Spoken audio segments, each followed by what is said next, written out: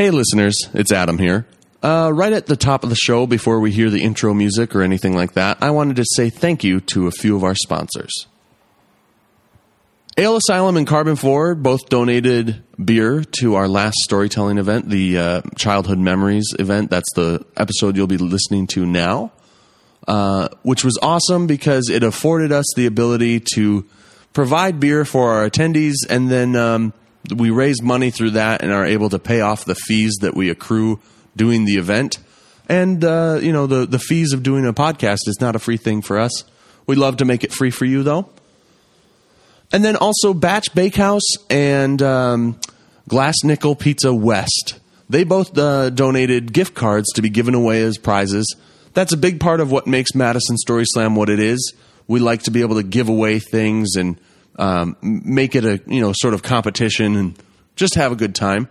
So thank you to those businesses. They are a huge part of what we do. So please go support them and spend your money at their businesses.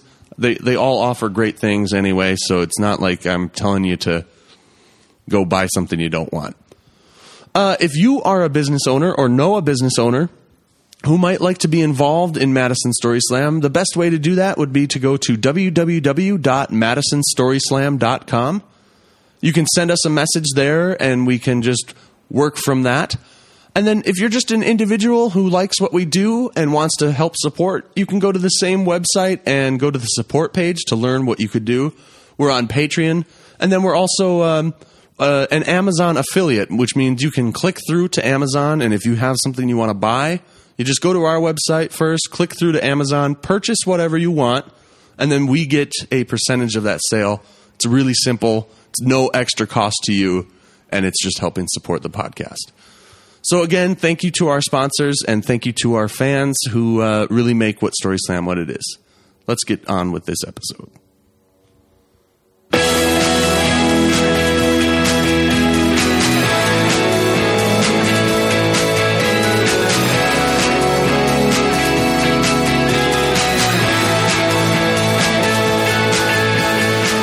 Hello, welcome to Madison Story Slam. I am your host, Adam Rosted.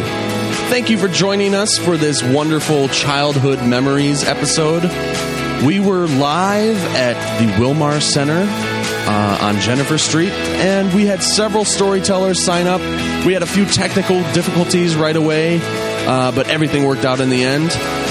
Lots of good stories about being children, and you barely have to hear from me at all.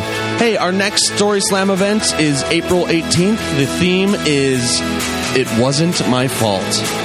Our first storyteller is coming to you from Seattle. He is my cousin. His name is Mark Todd. So let's get right to it. Here's Mark. I will admit to being slightly bitter that I went first, but that's okay. So the story begins in early 70s in Seattle in the Pacific Northwest, actually about an hour south of Seattle. I grew up in that area, and when I was little, my dad was either a drug dealer or possibly a surgeon or some other thing, and I was so little I didn't really know which. All I knew is he had what back then was called a beeper. Some of you know what those are. They later became called pagers and then morphed into cell phones, and those morphed into smartphones, etc. But my dad had a beeper, and it didn't matter if it was like Christmas at 8 p.m. or Thanksgiving at 2 a.m., Saturday, it didn't matter. That thing would go off and he would leave. Or he just wouldn't come home, and I would assume it was that beeper thing that went off. And so it was not remotely unusual for my mom to pack my sister and I up, put us in the car. It was a Ford LTD. It was about 97 feet long. It was brown and had two doors. It later became mine when I was 16. Awesome. We'd drive down to my dad's work, and I remember we'd always park in the back, and we'd bring him dinner or something along those lines. And right before we'd walk in, my mom would kind of grab us. My sister's, if I didn't already say it, she's 5 years older than I am, so I'm little. Around this time, if you picture... anybody seen a pony keg? It's not like the full-size keg, but a pony keg is the little keg, and then if you attach arms to it and feet to it, that was roughly how I was shaped. I have a mark on my arm right now that I was told was from the fat roll that I'm 42 years old. It is still there. We would walk up to the door, and imagine this little kid with huge hair, and we'd walk up, and my mom would kind of grab us and lovingly but seriously say, "You will be quiet." We'll be quiet. We're at my dad's office. Cool. So we would walk down the hallway, pretty excited to see Dad. He's been gone a long time. Creep up to the door, and like almost every kid in America, I'm sure you've all done this, we'd watch my dad. He'd turn away from his IBM Selectric typewriter and look up at us, and at some point we'd go, "Any new dead people here today, Dad?" My dad was a mortician. Totally normal, right? We would go visit my dad and be excited about seeing dead people. There's a look on your face right now that is so like, I don't know if I want to be in this room. But we actually grew up relatively normal. The bonus part of growing up in that manner is that I have never really considered death a strange thing. It's a fact of life. And that's been a bonus. I've been able to see and do things that would normally freak out some people. Not so much for me. The benefit for my folks was that they raised this kid, the keg with legs. So the second part of the story is that we went down, my dad was a mortician, and that meant we did not make tons of money. And when you don't make tons of money, you don't go to Hawaii or Tahiti or things like that. But we would become voluntarily homeless in the Northwest. That's called camping. And so we had enough money that we could grab some family friends, jam the car full of a bunch of crap that you needed when you're homeless, and drive like 4, 5, 6 hours down the coast to Oregon or Northern California. And at that point, I should back up slightly. I was too young to remember this story. I was told this, probably when I hit my teens. So we went on a particular trip, went down the coast, traveled 4, 5, 6 hours, got there, and kids go nuts. I was the youngest of all the kids by probably 3, 4 years. And we would get out of the car, kids would just go bananas, running all over the place. Parents would start setting up tents, cooking fires, getting ready. Cooking fires? Do you cook a fire? Starting fires, getting food prepared to cook, and we would go crazy. This is the 70s. Those are the days when your folks knew where you were going to be or where you were. Life is grand. As a matter of fact, the mantra in our house was, you were to be seen and not heard. So if I was also not seen or heard, so we'd go nuts. At some point, we'd end up back in the campfire.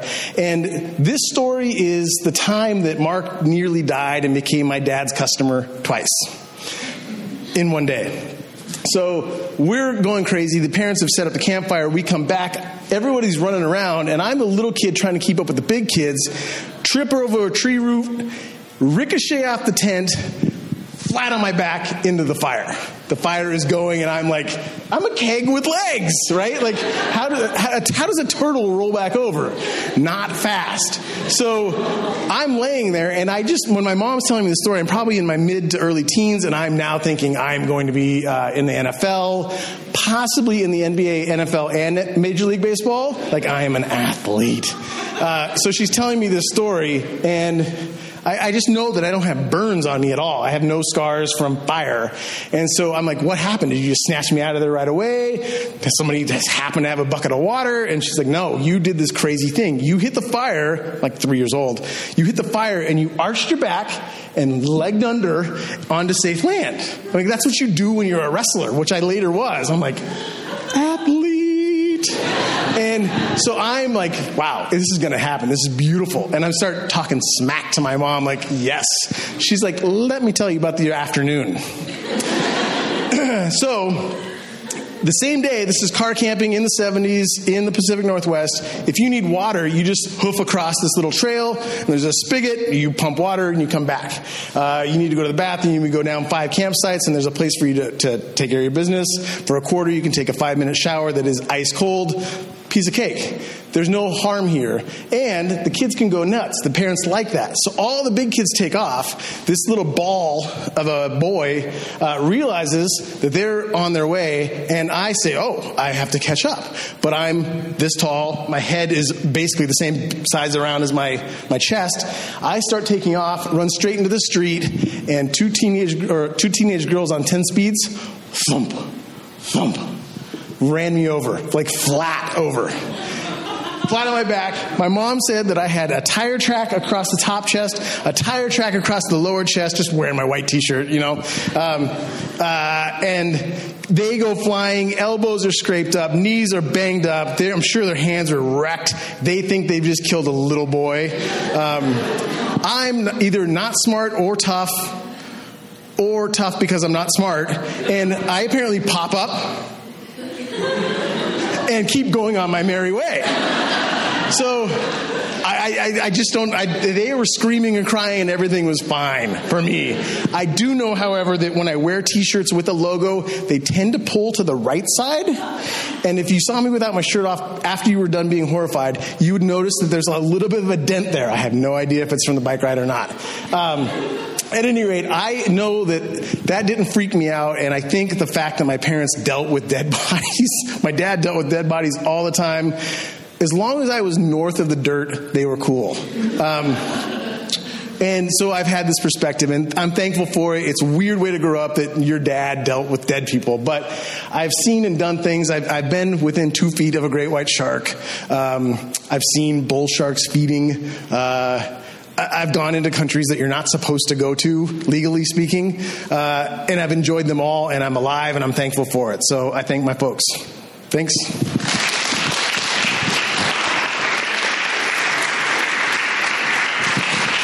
Thanks, Mark. Yeah, I think we've all watched Discovery Channel 2. We've all seen sharks feed.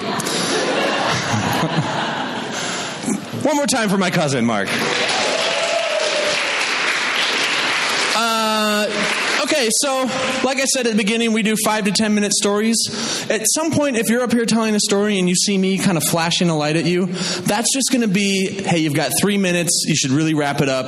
It's not that your story's boring. It might be boring. It's just that we have a limited amount of time to be here tonight, and we want to hear everybody's story who's signed up. Our next storyteller is a guy you may know. You may or may not know. It'll make sense in a second. You'll get that joke. His name is Scott. Oh, nobody. Scott, you want to start making your way up here? Our next storyteller is a guy who was actually on the podcast. Just so you know, we record a podcast. We record these stories and put them online, and then I also do interview episodes.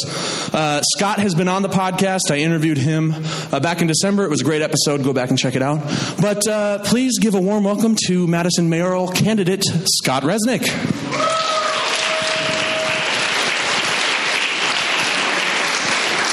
Thank you so much, Adam. You gave me no brief to what I was going to be doing here tonight.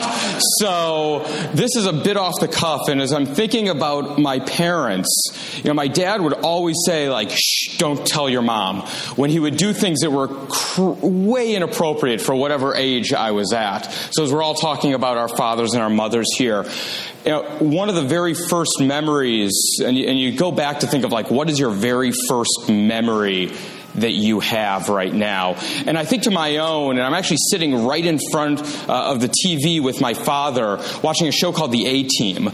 And this is the one with Mr. T, Hannibal, Smith, Face, Murdoch. And it was a show of the 1980s where these mercenaries would be going through day-to-day activities, rescuing people on these absurd missions where they would come out there with machine guns, fire hundreds of thousands of rounds of ammunition, never hit anything, never shoot anybody. No one ever died in the show. A very unrealistic show, but perfect for an NBC sitcom during the 80s. That's actually my first childhood memory, sitting there with my father.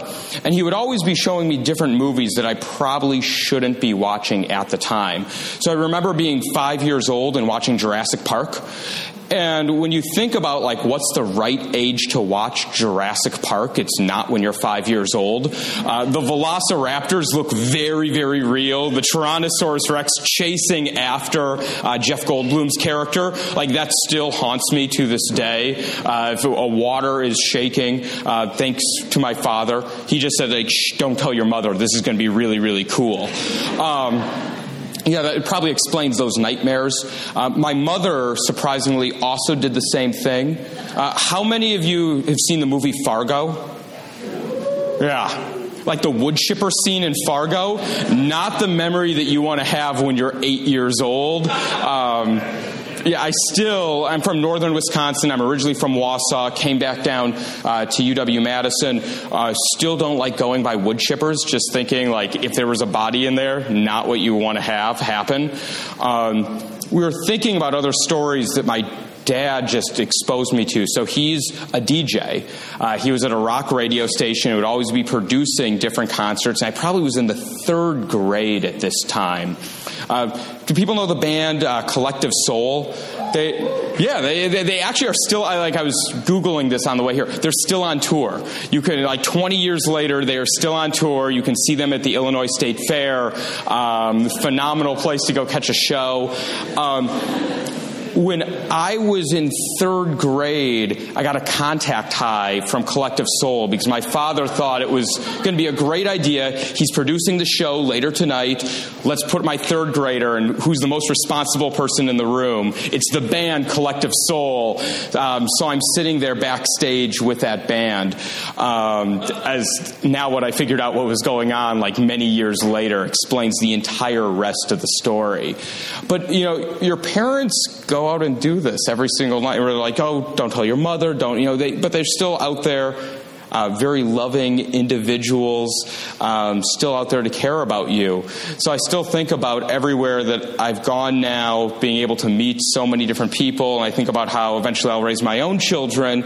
My wife is back there, and I will probably say the same exact thing to my own kids, saying, shh, don't tell your mother, even today. So I thank you all for coming out here tonight. This is a great event. Remember to go out and vote. Take care. Listen to a podcast. That's my own plug. Thank you so much.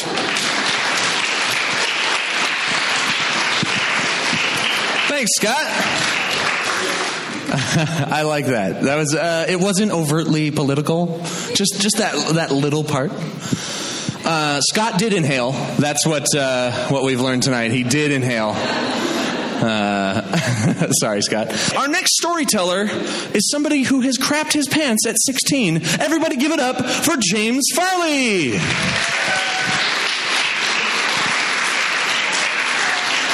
Good intro. That intro was so nice. It really raised the expectation, so it'll be easy for me to walk under them. So a couple of disclaimers before I tell my story. First, this story is a lot about religion, and I don't begrudge anyone their faith, so I want to make that very clear. And also, I'm going to stretch the limits of tonight's theme, and I'm going to tell a story about a time that I was 17. So not so much childhood memory, but that's okay.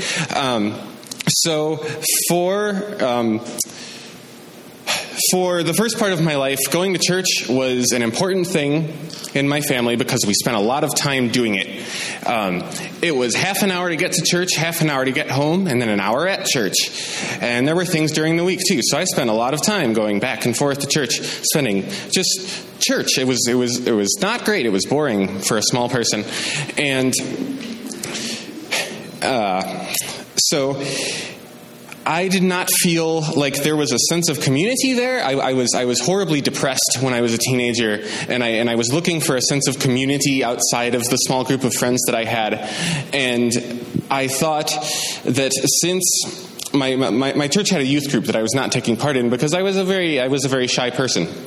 And I decided that I was going to put myself out there and take part in it because they had a great community, it seemed like, and everyone was very happy.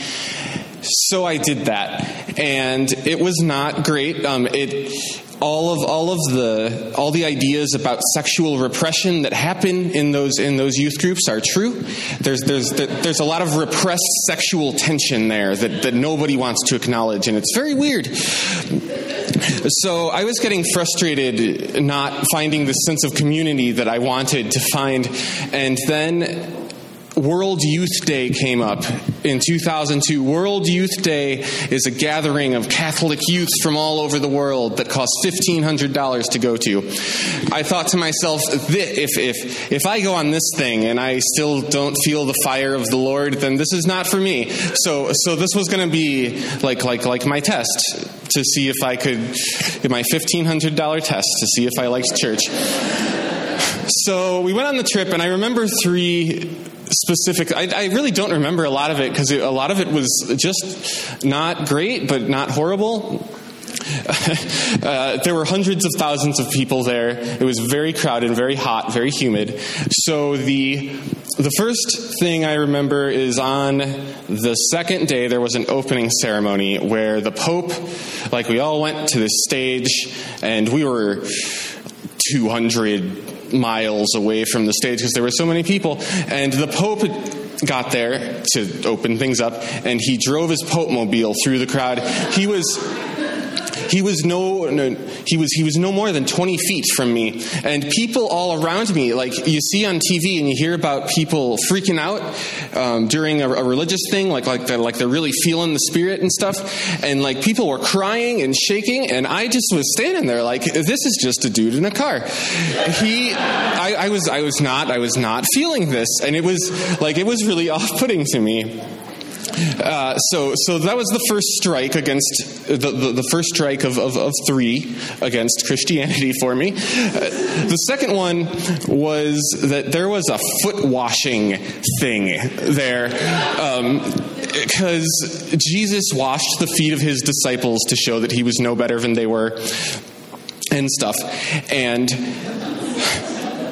so we were supposed to wash the feet of someone we did not know, and this was, I mean, the reason you're laughing is because it sounds terrible, and it was. I got put with this very cute French girl who did not speak English, and I was really worried about this because I was going to be touching her feet a lot, and the thing that really bothered me was that there was no time limit. Like, no one told you when you were supposed to switch, and I had no idea how I was going to know when to switch. So I was like washing her feet and just thinking, I want to be anywhere else right now. And then I looked up at her face, and looking up at her face was how I was able to figure out that I'd gone too long, because she was looking at me like she just wanted to throw me in the trash. There was no Christian love radiating from her eyes. So I did not get my feet washed because I didn't want her anywhere near my feet after she looked at me like that. So that was strike 2. Finally, on the last day before we all started heading home in the bus, there was a big closing ceremony, and the Pope was there too. So the thing about the closing ceremony was that everybody at the gathering was supposed to sleep under the stars. I don't know why. It doesn't have anything to do with Christianity, sleeping under the stars. But we were supposed to do that, and then we were going to wake up in the morning, have breakfast. There was going to be a ceremony with the Pope, and it was going to be great, and then we were going to leave. We woke up in the morning, and it was incredibly hot and incredibly humid. And in those conditions, it's important that you drink water. It's really important. And a lot of the people that were in my group with me weren't drinking water. They were drinking sugary beverages. And that's very bad. So that was the first thing that was happening. And also, it was raining terribly. So what happened was the Pope came out on the stage. And there was a very cute girl that I had not talked to for the whole trip who was in my group, but she was very cute. We'll call her Jenny. And the Pope came out on the stage, and all of a sudden the sunshine, like sunshine just came down, like the skies parted because the Pope had come out. And I heard some guy off to the right of me say, "This is the day the Lord has made." And I looked over to the left. Jenny had not been drinking enough water. She was terribly dehydrated. So she was hunched down in a garbage bag, pooping and peeing in a garbage bag, and like she had a bucket for all of her puke in front of her too. I don't know if that was entirely the heat, but she'd done something terribly wrong, and it was just so hot and sticky, and this cute girl was just making stuff come out of 3 holes, and it was like, my word, if that's, I thought to myself, if this is the day the Lord has made, then screw that noise. Thanks.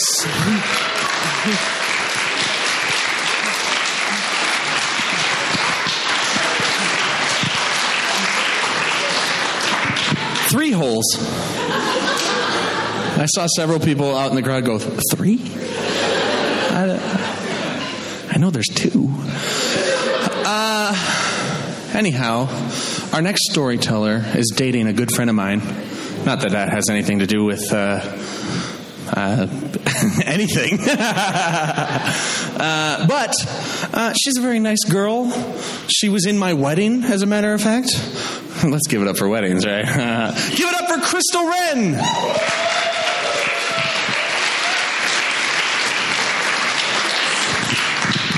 Like all women everywhere, I have no merits other than the man I am dating. Thank you, Adam.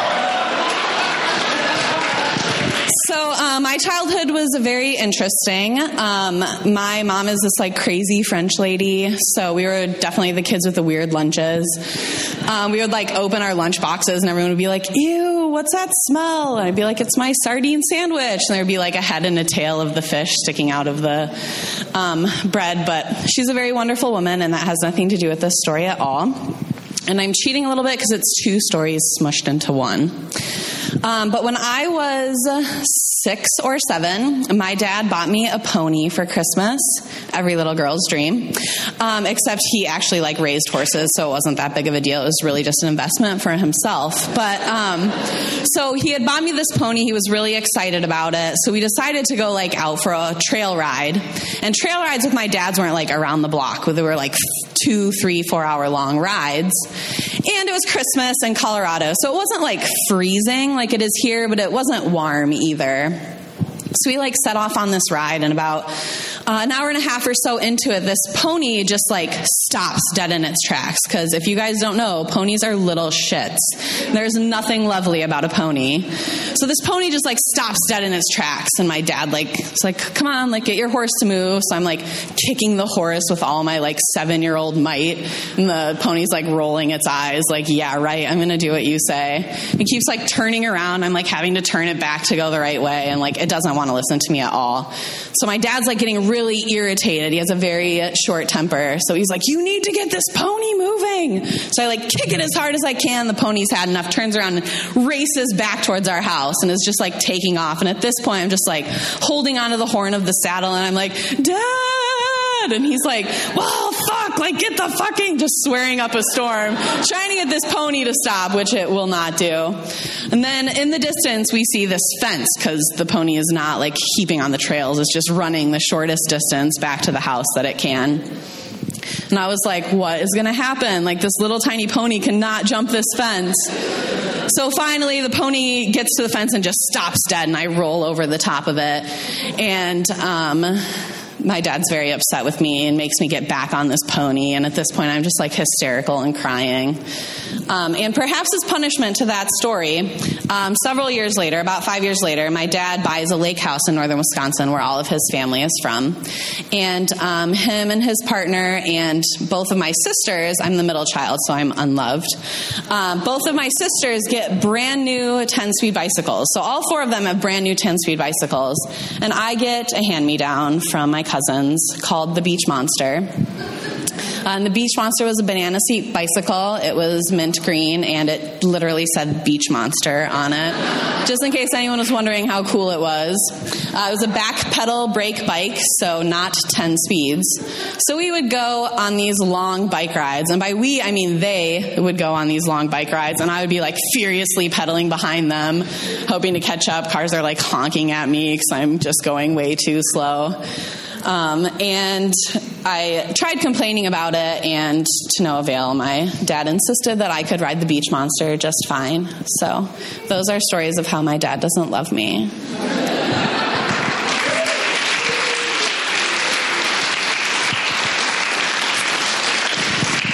Thank you, Crystal.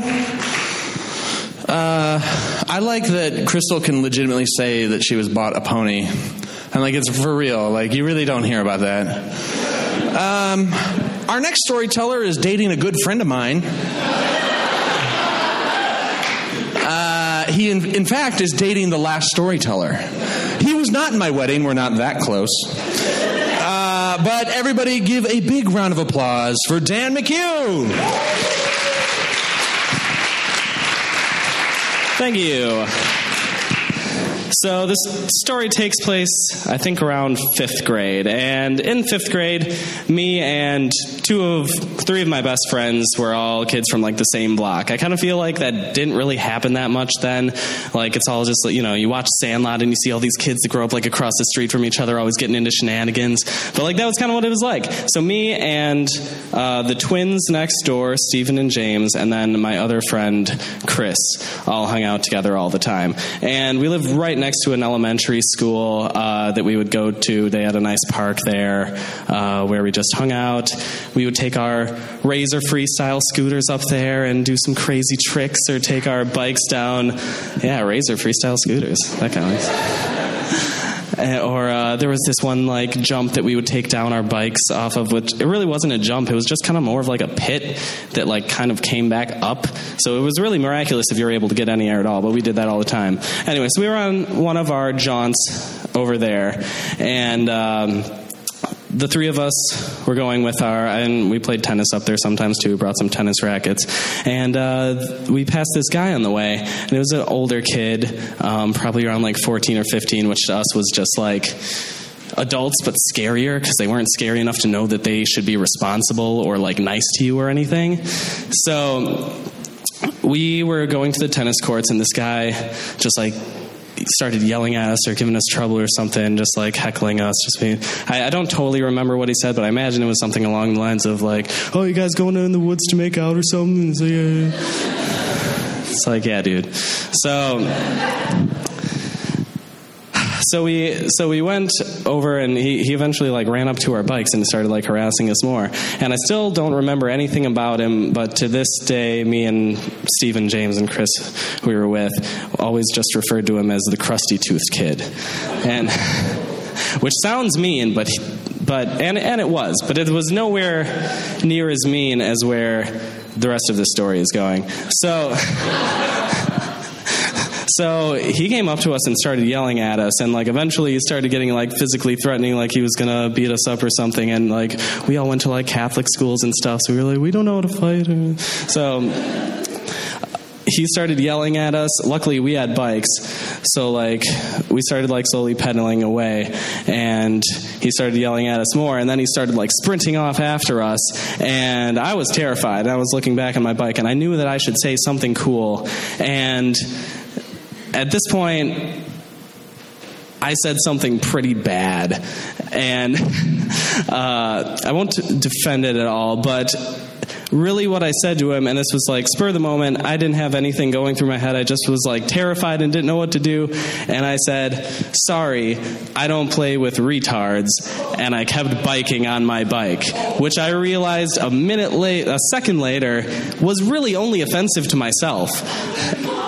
And anyways, I yelled it, and I felt terrible about it. And I remember, even, like, in days when, you know, you and your friends were, like, sort of referring to yourselves as, you know, if you would just call someone a name, you'd call them a retard, even though it's terrible. But anyways, that's what we did at the time. And even then, I remember my neighbor looking at me, he was like, "What?" I was like, "I don't know, man. I'm sorry. Can we just bike away? I got to get out of here." And so we biked away. And eventually, when we were done, we started biking home. And the kid, like, ran up to us again and cornered us. And he was like, he was again looking physically threatening, about ready to throw down or something. But eventually he walked away, and we kept biking home. But that wasn't the end of it, because I decided it would further be a better idea to provoke him again. And this also wasn't a good thing. Not as bad, so don't worry. I got the part that I was terrible out of the way. But I remember after I was a safe distance away, and I was on a bike, so I could easily escape. And we were, you know, good Christian Catholic boys, so I would never flick someone off. But I would flick them off with the ring finger, which in some way was better. because it meant that I wasn't as bad of a kid or something. So I did that. And then he just started dead sprinting at us. And we were like, okay. So before he was like kind of jogging up, just kind of being, but this was a full-on just sprint. So we biked as fast as we could. Me and Steve, we crossed the corner, went back into our driveways. And, well, actually, I went into his driveway, and he was really angry. He was like, dude, this guy's going to know where I live. And I knew exactly what he was thinking, because I was thinking it too. I was like, I don't want to go where I live, because he's going to come back. He's going to come back and murder my family. And as a 14-year-old kid whatever. So I went into his driveway, and Steve was pissed off. He like kicked my bike on the way into his driveway. It's like, dude, you shouldn't come here. But luckily, the guy didn't see where we went. He did see where Chris went, though, because Chris didn't have to turn the corner to go to his house. His was just right there. So he ran through his front door. Crusty Tooth Kid sprinted after him and just started wailing on the door, and be like, I didn't really see it because I was too far away, but I just imagined him just like spitting and screaming on the door, just pounding it to get in. And so I went like a safe distance away, so I couldn't see it anymore. And the only next thing I see was that kid booking it off in the exact opposite direction. And then about 5 seconds later, Chris's dad in his pickup truck just beelining it down the road. And that was the last we saw of the Crusty Tooth Kid. Stay up here with me. Thank you, Dan. Stay up here real quick, and we're all going to shame you because you said the R word. The next storyteller wishes that he was dating a good friend of mine. All right, the joke is officially old. I get it. His name is Dave. You may have heard him tell stories here before. Usually he's at about 11. If you know him personally, he's usually at about a 3. So watching him tell stories is very entertaining. So everybody give a great round of applause for Dave Babler. What's up, guys? So, I know I'll try, but no guarantees.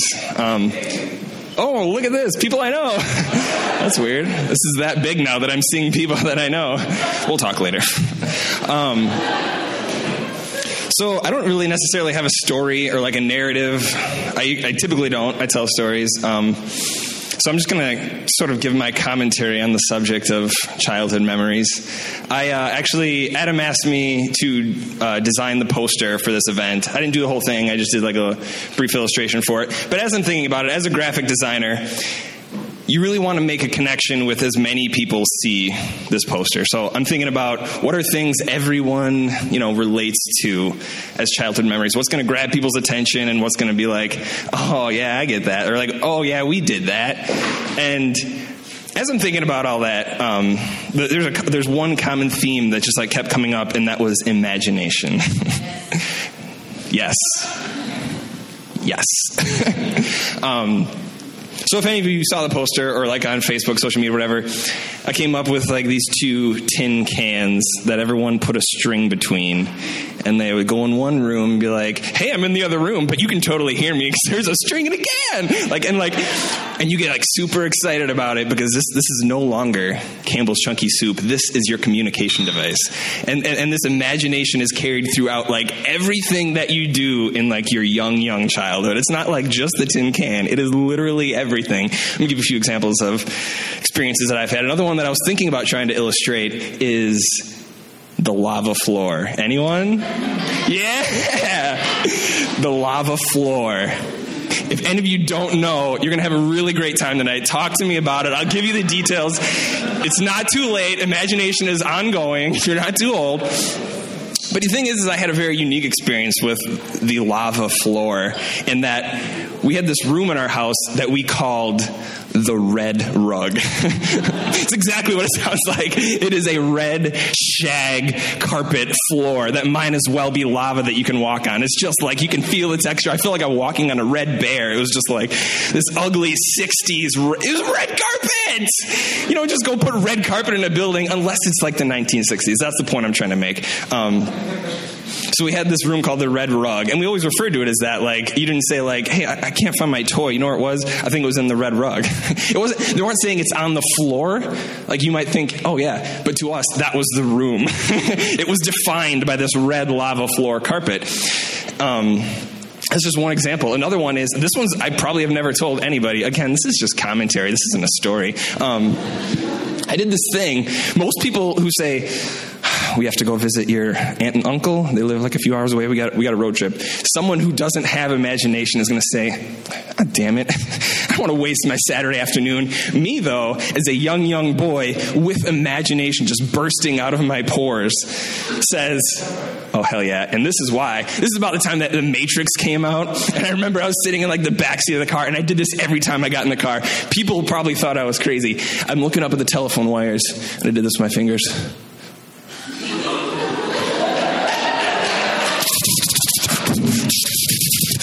Oh, you gotta jump. And then he gets off, runs to the cornfield. I'm doing this. And in my head, this isn't a cornfield. This isn't a telephone wire. This is the Matrix. This is the Matrix. This may mean a lot of things now to adults, but this is the Matrix when you're a kid. And it's just the most beautiful thing in the world. Literally anything. Or like toilet paper rolls. Tape two of them together. You can see 8,000 miles from here. Quick, launch the galleys. Quick, the cannons, load them. Because that toilet paper roll becomes a telescope. I discovered land. It's amazing. It's beautiful. You can't do this anymore. And you don't get those simple joys when you grow up. I'm not encouraging you guys to go home and duct tape toilet paper rolls and do it now, but don't ignore your imagination. I'm going to keep talking. So, another thing I've noticed, and this was actually this morning, another thing I noticed about childhood that you don't really realize, you don't like look back and like, oh yeah, totally. But you look at it when you're young, because you don't really remember so many memories when you're like super young. But I was hanging out with my nephew this morning. Got it. And the other thing that you have experienced as a childhood is like you depend on your imagination. It's like this huge part of your life. And the other thing is, for the most part, hopefully, parents. Like, they're just like, the only person that's important to you is your parents. Like, what, like everyone else, every kid's opinion, like, yeah, but my dad, you don't understand. Like, it's just like the most important person in your life is your parents. And they're just like the end all be all. They know everything. They might as well be God. They just might as well be. So I was playing with my nephew this morning, and we were playing with like some toys, and I just noticed it like really, really starts to stink. I'm like, hey, Connor, did you poop your diaper? And he looks at me, he just gets like super red cheeks, and he does not say a word. So I get out and I say, I was talking to his grandma, my mom, I said, hey, I think he pooped his diaper. He says, Connor, I gotta change your diaper, and he just won't let her change it. So I get back in there, I start playing with him. He's like, hey, you want to let my grandma? He's like, here's the thing, Dave. He doesn't say it in this adult tone, but you can get the idea. He's like, here's the thing, Dave. Yes, I pooped my diaper. I don't think grandma's going to change it. I don't want her to. I'm just going to wait for Ma to pick me up, and she can change it when I get home. And the actual tone was like a 3-year-old. Dave, we'll just wait till Ma picks me up, and I'll change it then. That's like the tone he uses. But what he's really thinking is, no one's touching my ass but my birth-given mother. Sorry, Grandma, I love you.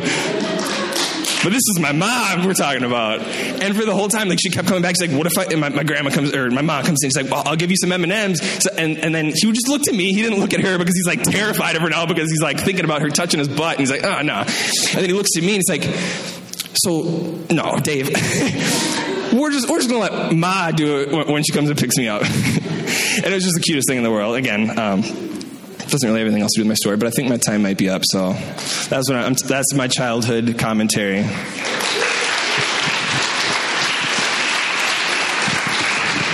Thank you, David. Give it up for David. Our next storyteller is a very funny man. In days past, you would catch him on stage at the Comedy Club on State. I don't think he's really doing that anymore.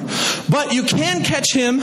You can catch him writing articles on ToneMadison.com. He's a very funny man. He's very insightful. Please put your hands together for Chris Lay. Thank you. I'm killing it with these intros, I gotta say. Just crushing it. Used to do this thing, doesn't do it much anymore. All right. Welcome up this quitter. It's cool. So when the whole childhood memory thing, I thought about doing my first memory, and then I realized my first memory was sitting on my mother's lap when she was pregnant with my brother and me not being able to fit, which, as it turns out, actually didn't happen to me. It happened in a Berenstein Bears book. So I just wanted to throw that out there as a means of framing everyone's memory that it's probably fucked. So there you go. Yes. And I'm also going to kind of push the boundaries, I guess, of childhood. This is a middle school story, and it's about me coming into possession of the first pornographic thing that I ever came to be. Yeah, woo. Let's do that. So the bus in middle school, like 6th grade, whatever, 6th, 7th grade, would drop me off at the top of not my street, but the street one street over. And so I would walk down this other street and cut through this guy's backyard some days. And the house of the yard that I cut through, it was a shitty house, just garbage house, like no bushes, mud, just kind of like going up all over the bricks on the bottom, like all the bushes are dying. There's nothing going on. And every now and again, you'd see the car there, and the car would have a vanity plate. Clearly, it's the only part of his life where there is real vanity. And then the plate said Egon, E-G-O-N, just like the guy from Ghostbusters, Egon. And so there was one day. Oh, and he also played the drums. If you were walking by every now and again, you would just hear a drum solo going off in this guy's house.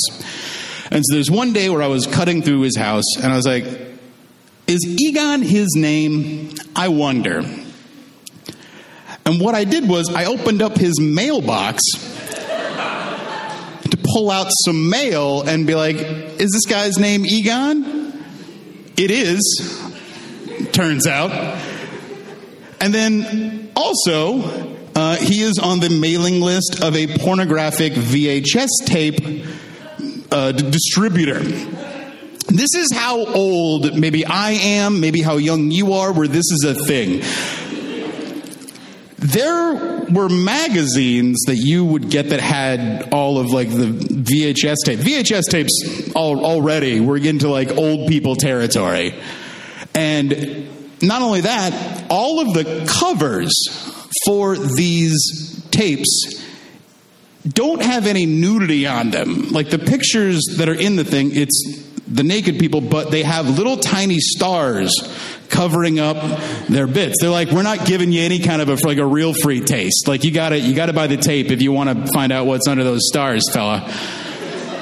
But for me, as like a 12, 13-year-old kid, it's just like, just like blows your mind open, and just ran off. I just ran off with this, catalog of tapes. Now my parents are divorced. My dad's living in a separate place, so I ended up taking it to my dad's place to let it hang out, and didn't want my mom to find it, I guess. And I don't know if you know. A little while later, I met a dude in middle school who was like, "I'll sell you a porno magazine." I was like, "This is a million times better. Like, there's no stars on it. It'll be great. It'll be that much better." And so he brought me, his name was Cedric, and he brought me a Penthouse from, I don't know where the hell he got it. But when he pulls it out of his backpack to like trade under the table at the cafeteria or whatever, I go, "That's not a Penthouse. That's some weird industrial parts magazine that you've got." And he's like, No. I just ripped the cover off stuff my dad has and then put it on these porno mags, and then nobody knows they're porno mags. And I'm like, well, that's brilliant. You're clearly like a porno genius. You're 3 steps ahead of the curve here. So I then take this back to, whatever, and I end up using that, the cover. I put that on the porno tape magazine, and then I end up getting busted with it. And there's a lot of dimensions here that I'm sure my father had to kind of confront. First of all, your kid's looking at porno, thumbs down. I mean, thumbs down-ish. Like, it's bound to happen. Like, you're magnetically drawn to it as a straight man. You're going to end up there at some point.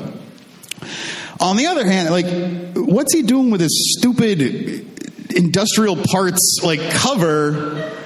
Like, just this horrible stock image. Like, I'm not an idiot. Like, my kid's not going in there to learn about, tractor parts. Like, when he's taking a crap. Like, and then, so the guy who I stole it from, that was like a house over, or like a street over from the house that my dad lived in when my parents were married. And so then he, confiscates this thing, and then he looks at this porno tape thing, and he's like, well, I know that street. That's one street over from where I live. How did my son get this, porno catalog? And, as an adult, I can go back and be like, maybe he thought this guy gave this to me in exchange for, touchings, or I don't know, some kind of, horrible, worst imaginable case scenario. And so then I'm just like, well, I just stole it from his mailbox. And he's like, well, that's still a federal crime, but it's way better than the worst case scenario. Don't steal things from other people's mailboxes. That was the lesson I learned. Thank you very much. I'll give Adam a second. Thank you, Chris. Sorry, we had a bit of an emergency that I had to deal with. That's why I'm late. Is Vanessa? I'm going to quit drinking now. Is Vanessa Harold still here? Vanessa. All right, everybody put their hands together for Vanessa. Thank you. So he doesn't know me, so he can't tell any embarrassing stories about me, but I can tell embarrassing stories about me. So I'd like to start with a confession, and I'm nervous because this is being recorded because my mom's going to hear. But I once, when I was younger, went into my mom's leather wallet in her purse and stole a $20 bill to put in my cash box for my savings to buy craft beads from Stats Floral Shop. So that gives you a little bit of a sense of what kind of kid I was. 98% pretty good and boring, and 2% mischievous. So that's a sense of who I was. So this story takes place, I was in 5th grade, early 90s, Southern California. Please don't hold it against me that that's where I'm from, and don't tell anybody. I like to pretend that I'm from here. So I was reading 17 magazine and YM because that was cool. And I was also still the kid who was organizing my sticker book. And I would write to Publishers Clearinghouse and enter myself because I wanted them to send me mail and show up with the giant check. And I also sent away to the advertisements in the back of 17 magazine because I maybe was a lonely kid. I don't know. But also I had a big imagination. So at some point, this stack of 4x6 cards came in the mail. And they were wrapped in cellophane with my name on the front. And this was clearly some marketing thing that I had sent away for.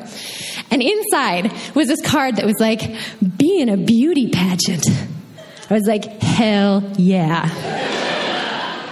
Because that's what sticker book organizing girls do. So I had this secret dream, and I have never said this out loud before, but I wanted to be a model, and I was like, I'm going to be in this beauty pageant, and I'm going to get discovered, and it's going to be awesome. I don't know if anybody out there had that same thought when you were a kid, but that's also kind of what we were sold, I think, at least in the early 90s. So my parents are the best parents in the whole entire world because they let me fail on my own, which is how I learned. But they were like, sure, Vanessa, go for it. So they signed me up. We did the preparation, which was buying a dress for the evening wear competition. It was a Jessica McClintock. It was red, like upholstery fabric. It was shoulderless with these giant bows and a princess waistline, and I had diables, which was the coolest thing in the world to me at that point. Also, I'll give you a little sense of who I was in the rest of my life and to everybody else. I was this tall, as tall as I am now, which is really tall when you're in 5th grade and when you're a girl. Super weird, skinny kid, and I played volleyball. But I had these, sticks for legs with giant knock knees. So if anybody has a dog and you have those rawhide bones with the knots in them, that's what I looked like. I just kind of, wandered around. I had these big teeth, and I wasn't shaving my legs, and they were extremely, furry and, glistening. everybody just complimented me that I was tall. And I was like, I'm tall and models are tall. But I never said any of this out loud. So we do the preparations. And my parents, they know when I'm going to fail like 100 miles before I do. But they're like, go for it, kid. So I have the dress. We're getting ready. It's like the week before the show. And on Friday, we go to the hotel in LA. And you kind of like sign in. And this is like a cattle call pyramid scheme to make money and make girls feel bad. Some of you are nodding, like maybe you have done this before. So you get there, and I don't know how young the girls were, but it went up through high school, and it was like not me. Like curled hair, eyeliner, makeup, fancy clothes, like kids with stage parents who had been doing this their whole entire life. And I realized I was different, but I wasn't like, oh shit, I'm going to lose. So we go through this thing. You get your number. You do a little bit of rehearsal, like step, turn to the judges, back up. You get like enough information to kind of know how it's going to go. So it's the next day, and like one of my parents takes me early to the hotel, and I'm getting ready, which means like putting on some clothes, whereas everybody else is like doing their hair and their makeup, and it's like a big deal. And I'm nervous, but I also don't care. It's like, this is this thing that I want to do, and I'm just going to go do it. So the first thing that we do is the sportswear. And this is how ignorant and naive I am, which I think is fantastic. So for me, I'm like, sportswear, volleyball uniform, which was, side-out shorts. I don't know. Did you have side-out shorts in Wisconsin? Like puffy nylon shorts that were like this big. They're like men's swim trunks. But as girls, we cut out the liners. Yeah. So that was me with the knees and the legs. And these high-top volleyball shoes that looked like wrestling shoes. They were beige and super tall with like the gel soles. Totally awesome. And then my giant jersey T-shirt with my number on the back. And I brought a prop and the volleyball under my arm. So you come out on stage, and it's like a line of you, and they call your number, and you're like, yeah, I'm doing it. I'm so good. Not good, right? Because sportswear is like dresses and blazers. So I missed that memo, and I must have looked really, really silly. Flats, not like weird army wrestling shoes. I also don't think that I'm fazed. I mean, I'm nervous, just like anybody else, but I'm not freaking out. So then it's the evening wear portion. I put on my dress. We do the same thing. We all walk out. We line up. They call your number. Miss Harold, name, number, I don't know. You walk forward. You do your thing. But this is about brains, not just beauty. So you get a question. Number 3142. If you had $1 million, what would you do with it? I'd give my dad enough money to start his own business. Not a real wow of an answer. I'm not going to save the whales. I'm not going to like feed hungry kids. I'm going to help my family, which in my brain, I'm like, that's awesome. I want to help my dad. Did not wow anybody except the 8 people in the audience, mom, dad, grandma, grandpa, nana, papa, brother, best friend, who are like, yeah, you go. So you don't go back in line, go off stage. So that's the first cut. So they bring everybody in our age group out, and there's probably like 100 girls on stage. And I'm maybe feeling like I have a chance. And so what do? They call forward the people who make it to the next round. So they're calling people, and I'm still standing here, still standing here, still standing here. Oh. And the thing is, I don't remember what I felt in that moment. Obviously, I made it, right? Like, I ended up being fine. But I don't remember feeling like a failure. I remember that I did this thing that I really wanted to do, but I didn't die because I failed. I don't really remember the rest of the night, except I took a picture with my best friend and I got some flowers. But I think back to how like naive and stupid and embarrassing and totally brave and awesome I was to do that. And like, wouldn't it be cool if we could channel our 5th grade selves and do all that crazy stuff that we didn't know any better to not do because we didn't fit in or how it was going to turn out? And I think about my 34-year-old adult self and how often my fear of failure holds me back from doing the stuff that I really want to do. And I feel like maybe I should just channel that 5th grader and not be worried about what I'm going to lose, but instead maybe what I have to gain. Thanks.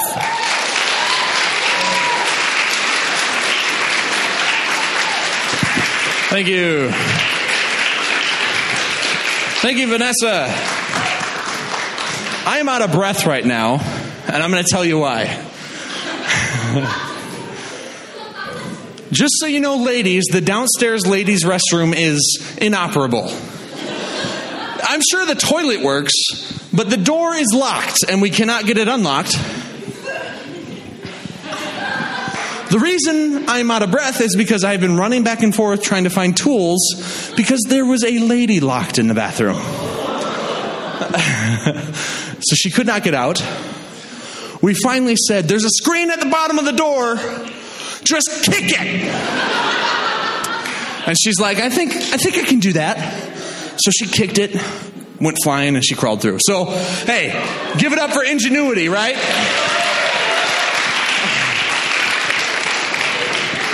It's about the most stressful night I've ever had here. Ginny Hessness? Is Ginny still here? Okay, everybody put your hands together for Ginny!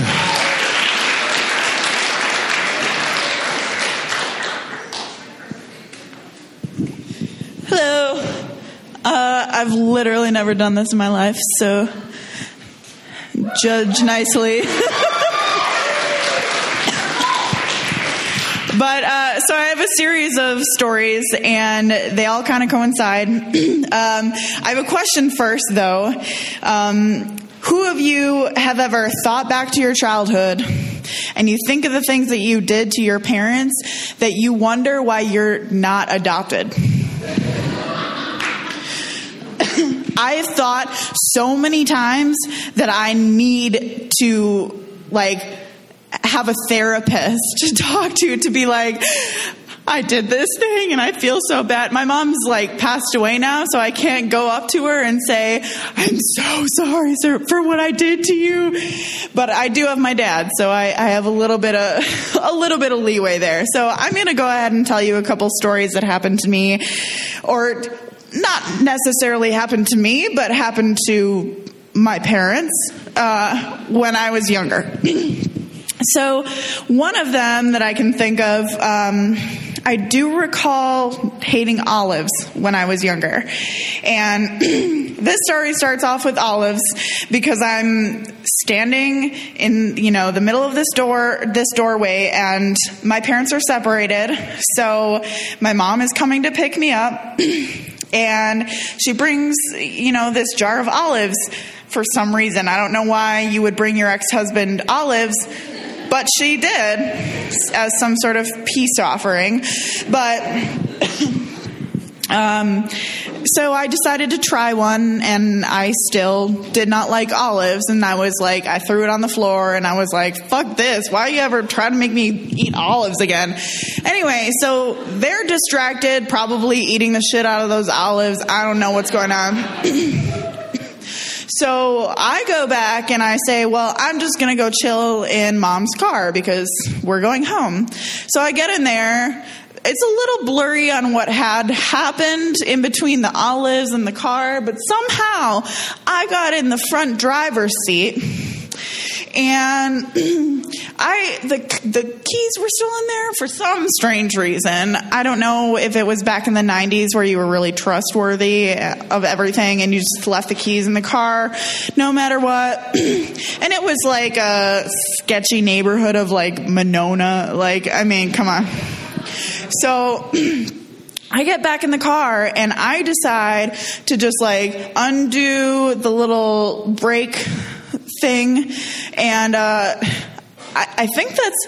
feel like that's all that she had. I think she had an automatic car or a stick shift car. So I just undid the hardcore lock thing, and I'm just chilling there yeah, I'm driving the car. And I'm going like this. And all of a sudden I see my parents what? And they drop the jar of olives, and they're just oh! And so they run after me, and my mom pushes me over. I don't know how she did this, because it was there was a set of garage doors right back here. So say this wall is garage doors. Say the back window there is where they were standing originally. So my mom's sprinting it. She is coming, and she just jumps in the car, pushes me over because the door is still open because I'm too little to reach the door and I didn't want to close it. So she pushes me over. Somehow she like yanks that, lock back up before we run into the garages. I don't know how that happened. But right at that moment, it really makes me wonder why I continued to be part of that family. Another story is actually, my sister and I are a lot alike. And I'll tell you one story and a follow-up story that's about my sister that you'll see how alike we are, but it really makes you think that we really should have been sent elsewhere. So one Christmas, I was with my dad, and of course we got 2 Christmases, so yay for us. And I'm sitting there really excited. My dad had told me that he had gotten a present for my sister that was, what are those things that Steve Urkel from Family Matters, what did he play? What are those things? Accordions? Yeah, I'm pretty sure I thought he said that he had an accordion for my sister. He had bought one for her. And I was like, that is so cool! Like in the 90s. I'm like, yeah, accordion! Never would I say that now. Anyway, so I'm really excited for accordion. But at the same time, I'm like, but I'm the musical one in the family. Whatever. You guys are assholes. I didn't use that word back then, but I've found a few choice words to describe those young child feelings since then.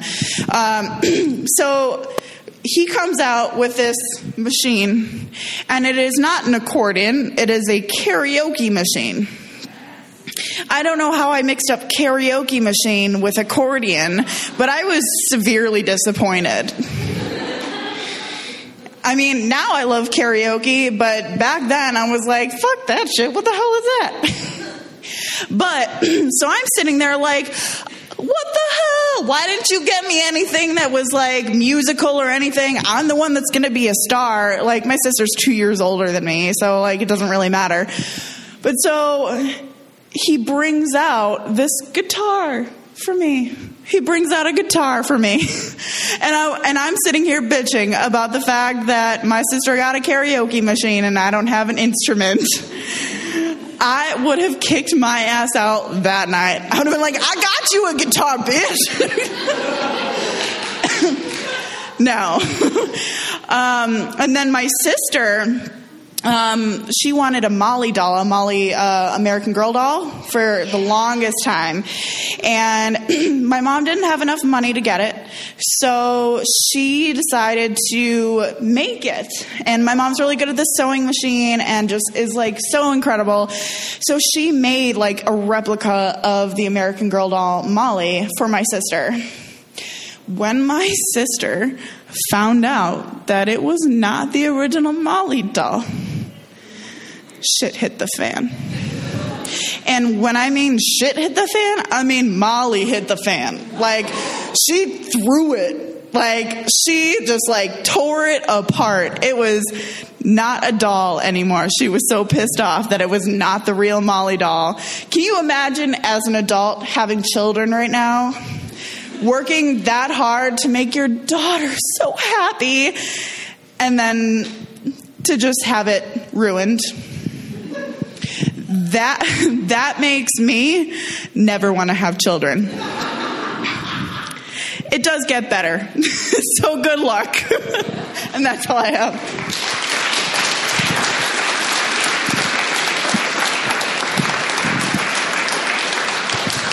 Thank you. Okay, so it is 9:10 right now. We've got about 40 more minutes that we can do this because we need to start cleaning up at about 9:50. My light is on, just ignore it. So, next, all the next storytellers, you just got to be aware, at about 5 minutes, I'm going to give you the light. And that really means you've got 1 minute to go. I apologize, we ran a little late. It is what it is. So when you see my light flashing at you, wrap it up for serious. Our next storyteller is Blake Alexander. Give it up for Blake.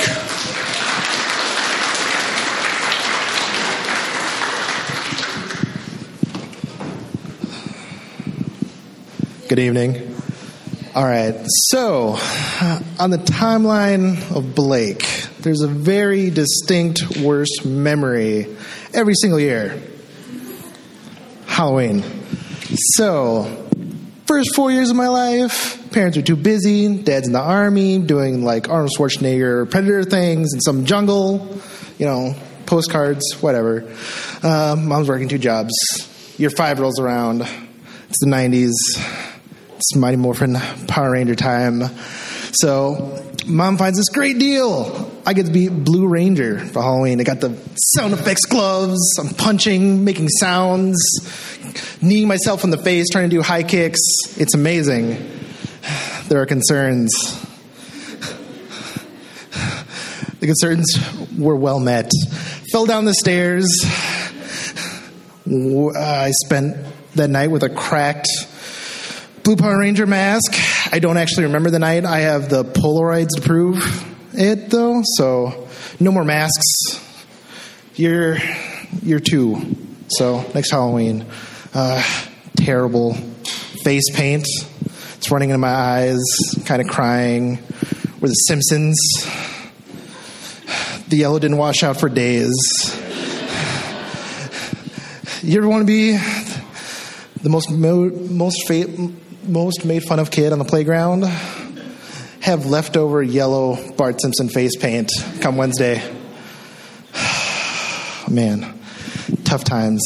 Next year, I get to be a penguin. Batman. Mom got to be Catwoman.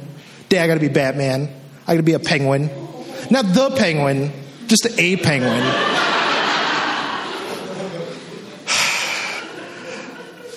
Brother gets born next year. No one has time. Well, fine, he can have a mask. Goosebumps. Oh, yeah. I got my nice TV quality green mask. Brother sees it the first time, shits his diaper.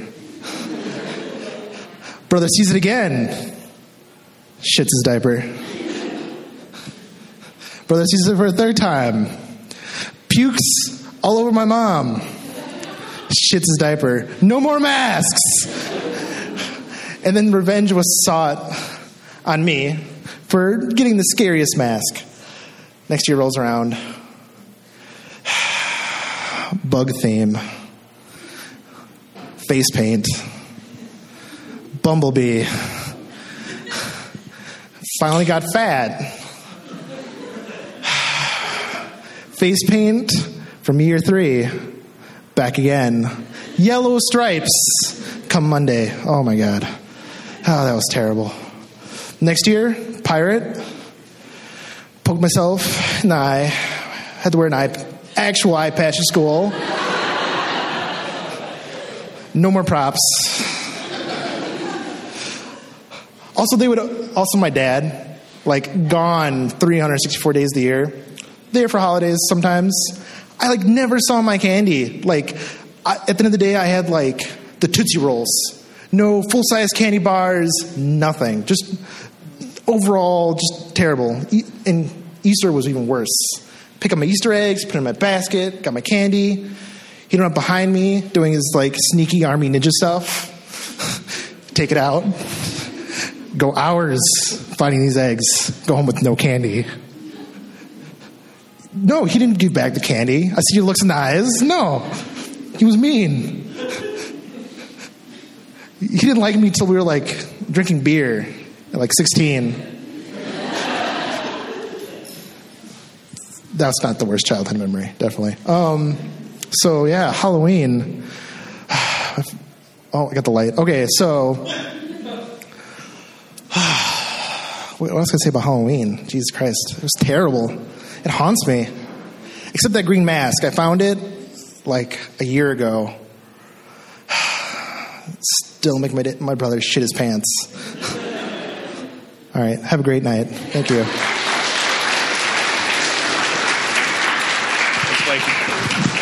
Thank you, Blake. All right. Next up, we've got Mark Lydon. I'm not wasting any time. Mark, are you still here? Give it up for Mark Lydon.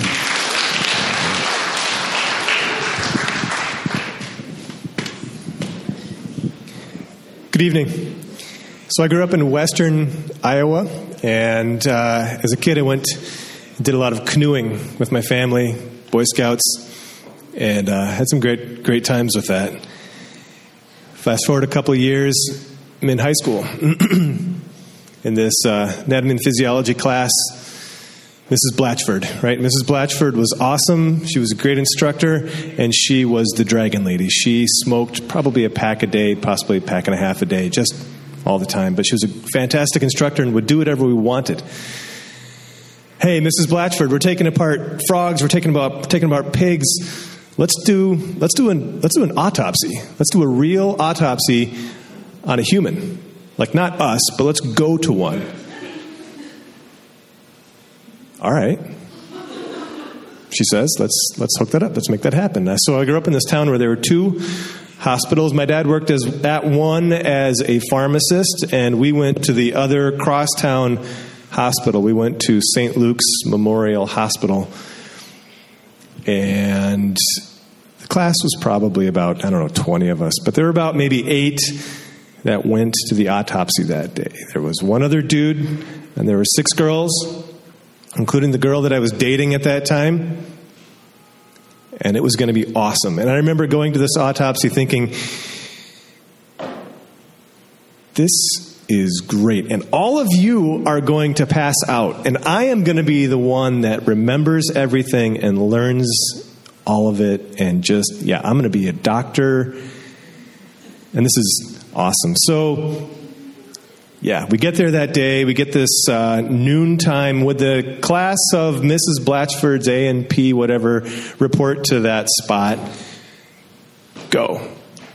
So we all met up. The teacher gets us. We go there. Boom. We get in the room, and the doctors and the physician's like, okay, so this is what happened. You guys ready for this? This is real. Like, this is not a pig. It's not a frog. This is real.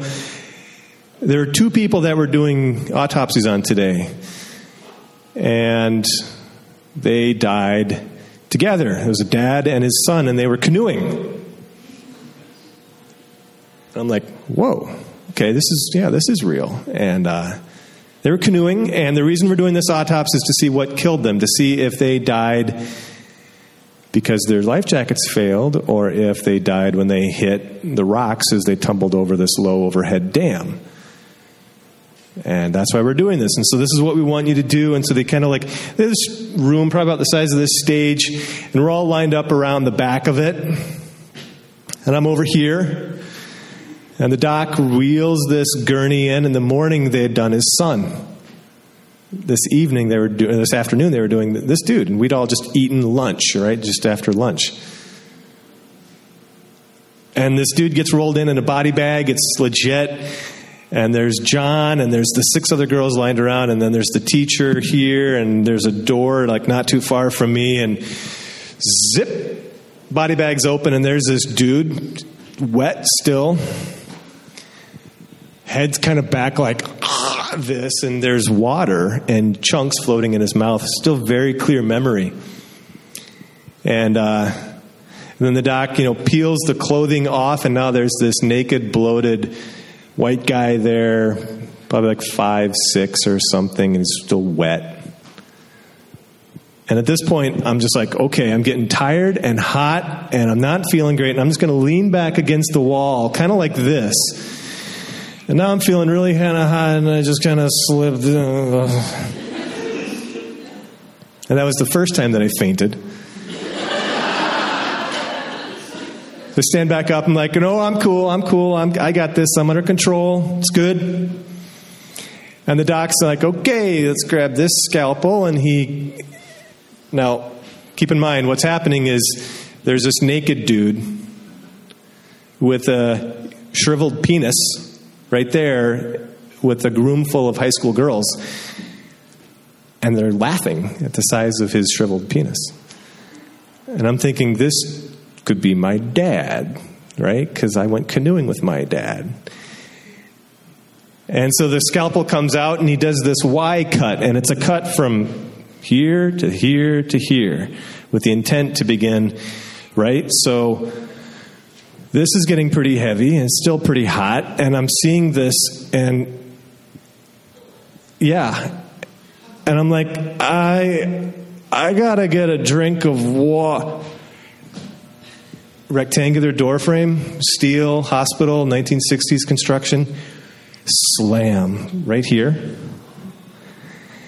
And I can very clearly recall the sound of the cardboard boxes that I fell into. That cushioned my fall, thankfully, as I rolled to the ground. So, got the 1 minute warning. Hit the ground, and the doc's right on me. It's a great place to pass out and get a cut into your forehead that's deep enough that the doctor can look at it and go like, oh, I can see your skull. And now I can hear the girls like, oh my God, and the dude's like, oh Jesus, okay. And so they, pass out in the hospital. They get me into a wheelchair and they start wheeling me through. And they call to the crosstown hospital, and my dad gets the call. And I remember being in this wheelchair, getting pushed through this tunnel. And my dad comes walking over. And he just got this like grin on his face. It's like, so that happens. They stitch me up. I go to school the next day, and there's this like massive patch, and it's like Moses parting the Red Sea, going through the hallways, and all the kids are like, "Whoa, you're the kid who saw the autopsy." So that happened. It's kind of a scar story. It's kind of from high school. Appreciate the levity to make this happen tonight. But I think about this now. I've got 2 kids. My wife and I, we take them canoeing, and I think about that family and that boy and his dad, and